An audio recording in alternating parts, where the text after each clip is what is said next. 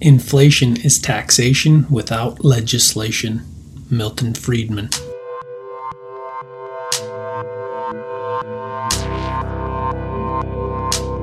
Man's time here is finite, but the influence of a man is infinite. The question is, what shall we do with the daylight that remains?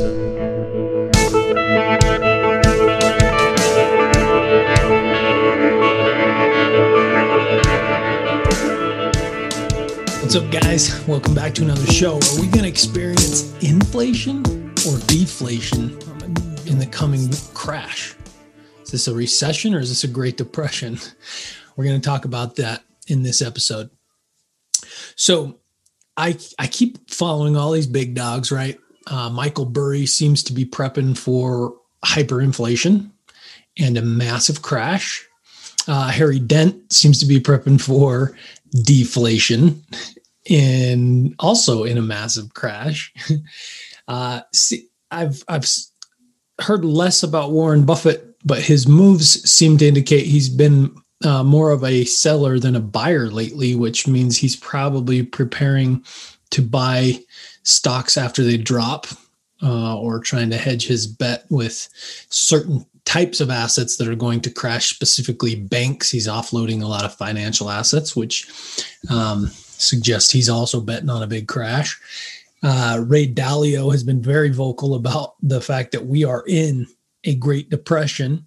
He's been, but he says cash is trash. So he's like trying to diversify his portfolio to emerging markets with funds that may be growing and taking over.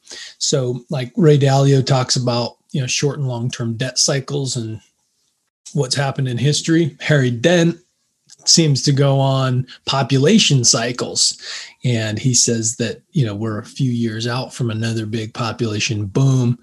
And that's on top of a few other things that are causing the market to crash. And then there's Cathie Woods, who I've heard both, but I think she thinks we're going to see some deflation at some point. She agrees with a lot of the other people on that we're in a bubble, but she thinks that certain markets are going to explode while others collapse because we're in a changing revolution, sort of similar to like the Industrial Revolution or the tech boom, but now it's another one. So these people all disagree on certain things and what you're going to see as far as the financial assets go. But one thing that they all have in common is that we are in an extremely large bubble and that there will be some massive crashes. Just which assets, which markets, which sectors are going to tank. So I want to talk to you about deflation in this one. Deflation.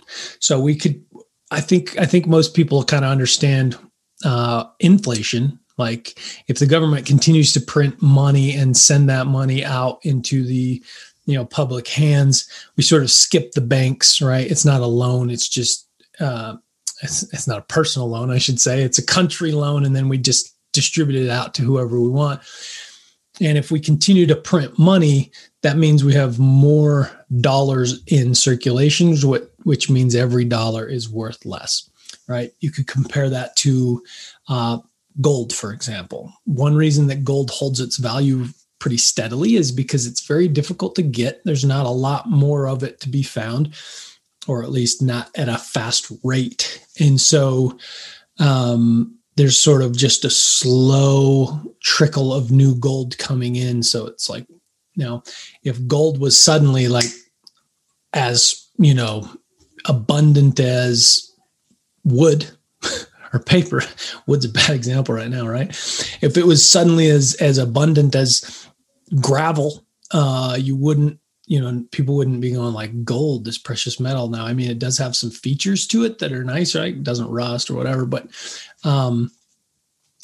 suddenly it'd be worth less. But because it's a rare metal and there's not a whole lot more coming in at a rapid rate, it maintains a very steady value. So if we print more money each dollar in circulation becomes worth less in value. Deflation would be the opposite. Each dollar becomes worth more or can purchase more. Now, it's usually not in the form of, we're taking cash out of the market, therefore the dollar's worth more. It's typically we don't print money as quickly as the economy is growing. That's one way to create a bit of deflation, right? The economy grows really fast. The dollar, we're not printing a ton of it. And so the ratio sort of shifts in the direction of the dollar is valued more. And that's also in comparison to other countries and other dollars and currencies, right? So if other countries are printing lots of their money, then our money sort of gets this deflationary effect. But what most people are talking about with deflation occurring in 2021 or 22 is very much attached to a declining market. But you might be confused about how could you get deflation in a declining market? It's just the opposite of what I said. Like, if we're not printing money as fast as a market's growing, there's deflation. But how then do you get deflation if the market is tanking? Well, here's how it goes. Okay. So let's just say we're in a booming economy, right? Everyone's selling things. Just think of how many cars or Teslas have been sold. The stocks are soaring, right? Let's just assume that companies of every kind that produce, manufacturers and vendors are selling a ton of product, from cars and building houses to trinkets and toys, right? It's all being sold very fast. Well, once people start getting scared, maybe an event happens or just the indicators are getting too out of whack, people stop spending as much. Well, then that accelerates the decline. So one thing you got to remember, you could go back and watch my kind of analysis of Ray Dalio's Big Economic Machine, but how the economy works. Like, one person's spending is another person's income. So there's this speed of money, right? How fast can the money that's in the bank get lent to a person, get spent on a product into another person's income, back to the bank, back to a person, back to spending? That's the velocity of money. How quickly does that circulate through the economy? My spending is your income, your spending is another person's income. Well, if we all of a sudden get scared or have a debt burden that doesn't allow us to buy anymore, or can't borrow money anymore, we stop spending. We restrict our spending, right? Start hoarding money. When people start hoarding money because they're unsure about the economy, it sort of stops it. The bank can't get access to it. The stores aren't getting access to it. The next person who used to rely on your spending for a bit of his income can't get access to it. All of a sudden, the economy comes to this roaring stop, and it's really just frozen, right? Well, once that happens, the store says, you know what, manufacturers, I don't need any more of this because I got too much. And then the manufacturers stop producing. So then they lay people off. And then all of a sudden we've got this cycle of layoffs and people who not only aren't spending money, but don't even have incomes and they can't spend money. So then we just get this big gridlock in the economy.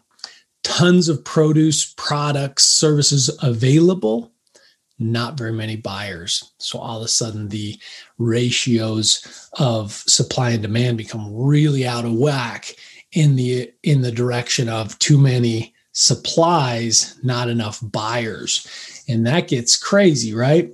Well, once we get to that point, people are just holding on saying like, man, the price of TVs dropped yesterday. They might drop again next week and next month.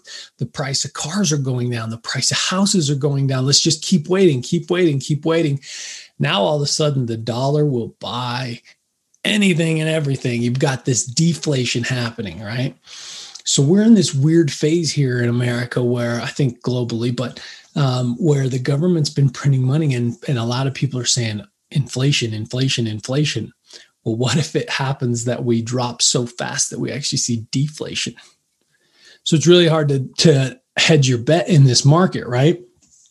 You could go buy real estate right now in a crazy booming market. And in most cases, I would say when everyone's doing it, that's probably the wrong time to try, right? To get in. Everyone's buying real estate. The housing prices are going up astronomically fast. And, if you panic and buy, you might have bought right at the high. However, if we're going to experience inflation, it's like, man, I would rather lock in a mortgage that feels like I'm overpaying for a house, but I'm getting like a, 2.5-3% interest rate on that house, lock it in for a long time. Inflation may be in overdrive for the next decade, and locking in a mortgage today will, in 10 years, it'll feel like small beans. But if we experience deflation, lock in a mortgage right now, overpay for a house, and housing prices drop over the next few years, you might be kicking yourself saying, man, I was betting inflation and it turns out it was deflation. So it is a confusing time right now to try and bet on any markets. What I'm personally doing is a little bit of a handful of things. So I still bought a rental property, but I bought a small one. I put enough money down that I can reduce my rent significantly and still be positive cash flow. I'm buying gold and silver.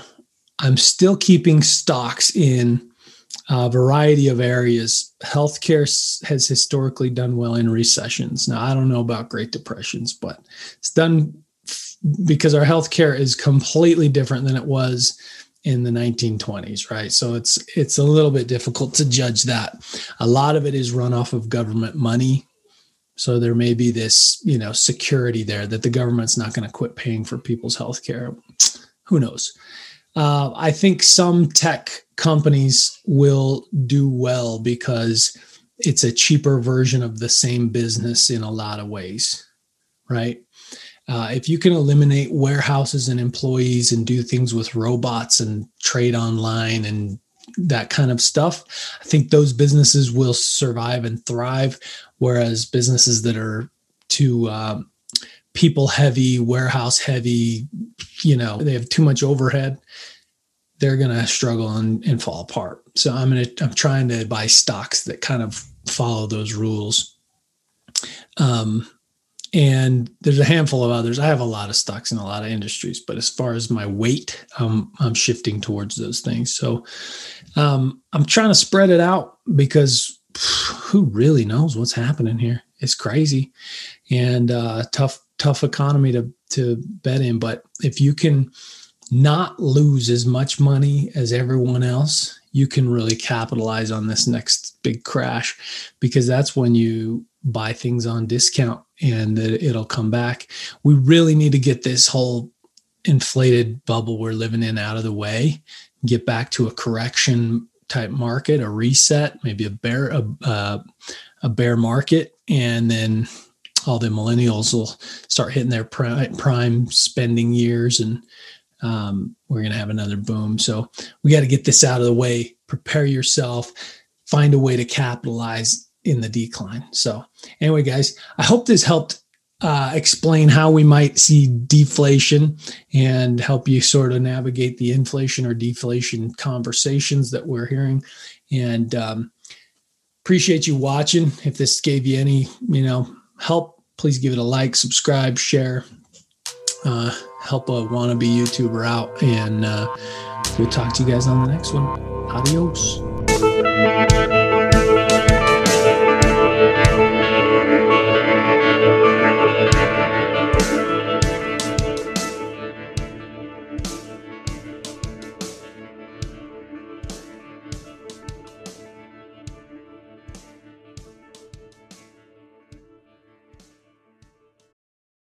Hey, thanks for listening to the entire episode. As a token of gratitude, I want to give you a discount on my book, Ingrained. Head over to bronsonwilks.com/store and download Ingrained for less than $1 with the coupon code GOALS, GOALS.